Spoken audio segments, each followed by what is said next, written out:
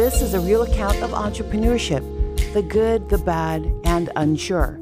Social media would have you think you have a great thought, then boom, you blow up. It is the farthest thing from the normal backstory. Here we will air the real entrepreneur struggle, from customer service, vendors, and the day-to-day business. Welcome to Business After Dark with Sharice Chambers. Hey y'all, how's your mother, brother, sister, cousin doing? I am doing absolutely amazing this Monday, this money making Monday. And I'm gonna tell you why. I unlocked something of a cheat code, perhaps. All right, I'm telling my age, but back in the day, I used to play Mortal Kombat, and you could look up cheat codes so that you could do moves that you just wouldn't be privy to from the instructions that came with the game. So this low key is like a cheat code because it's helped me to be more productive, and also all around just increase progress in my personal business life. And I get a lot of inspiration from other entrepreneurs, and this topic is no different. And when I listened and then applied the principle, it is when the change happened. Because not you can't just keep listening to the podcast, honey. You just can't keep listening to me or any other podcast that you listen to. You actually have to apply the pressure. I mean, if you want to get results, it is the fruits of the labor that you do is what people are looking for as an entrepreneur. So, you know what I've observed when working with entrepreneurs? They've been conditioned and drilled that they need multiple streams of income. And I won't argue with that. But where I find a crack in the foundation is that they don't perfect the systems and structures. You already knew I was going to say that. We've been talking about systems and structures like this whole season.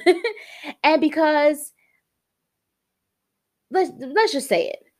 If you perfect this one piece, listen to me carefully.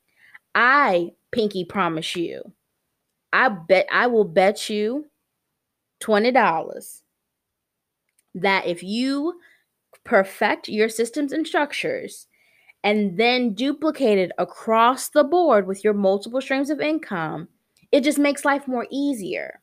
So let's dive deeper into what does mastering boredom look like as the exact title of the podcast today. For me, it's block scheduling same and similar task. Like if I'm going to do a Zoom call, I try to schedule them all on the same day so I can have all the meetings together.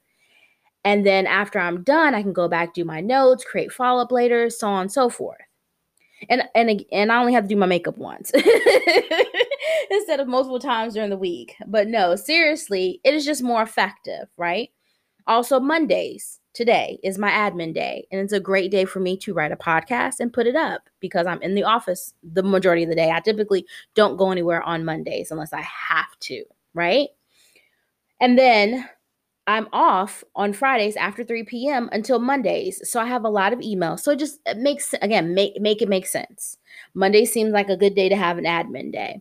And also it's a great way to set the tone for the week for me because Mondays allegedly, let some people tell it, they just hate it. But I also find that most people are productive on Mondays because it's the refresh from the weekend. They're ready to get things done. Now, mastering boredom also is getting focused. I have to admit, I easily get distracted because I have so much going on in my head. But life hack. One thing I like to do is set an alarm with Alexa. And something about finishing the task at hand before she goes off keeps me aligned and lasered in. Because let me just be totally transparent with you. I did not put a timer on when I did this. I was like, oh, it'll only take me an hour. I sat down and started writing the podcast at, let's say, 10 o'clock. It's 1 o'clock now and I'm just recording it because I did FaceTime with my sister. I did FaceTime with my PR manager. I was looking on Instagram, honey. And admit it yourself, sometimes you get distracted by other outside things. I promise you, setting the timer, though, it does something to me about getting things done.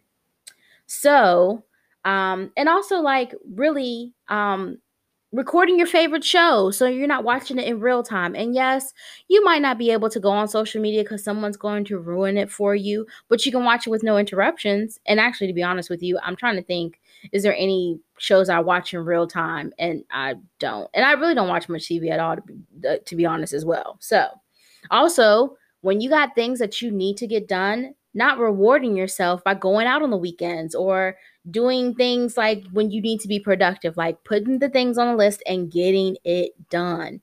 Because the other thing is, you're at ease when you know you've done the thing that you're supposed to do because it is putting you in the place that you desire to be. So right now I'm working on a few projects. I have a lot of follow-ups with clients' IRS resolutions. So every few days, I put a couple clients on the list for the week and I'm getting them done because I'm preparing for TTC Academy that launches August 1st. The other thing about this boredom space is not that you're not doing anything, it's that you're cultivating and mastering what you do so well that you can do it in your sleep. And when you do that, money comes to you with ease. I don't know what it is. Again, this is a cheat code. It's almost as if I put the systems and structures and I can do the thing that I do in my sleep with such ease, is that money comes to me like a magnet. I don't know. I don't know what it is. You manifesting it, making it easier, just the structure, all of it collectively. Consistency, showing up. We talked about there's no secret to success, right? I think all of these things collectively has positioned me in a place where I don't have to do so much like I thought I had to when I first started entrepreneurship, to be honest. Now, when you are in the pocket of this boredom space, your team flourishes. You can expand your reach with ease and not burn out, very much like we talked about again. So I said all that to say what? Because, I don't leave you guys just with a thought process. I come with resolutions. So what's our call to action this week? What are your SOPs? Yeah, SOPs. Sharice, what? Sharice, for everybody in the back. I don't know what an SOP is. Glad you asked.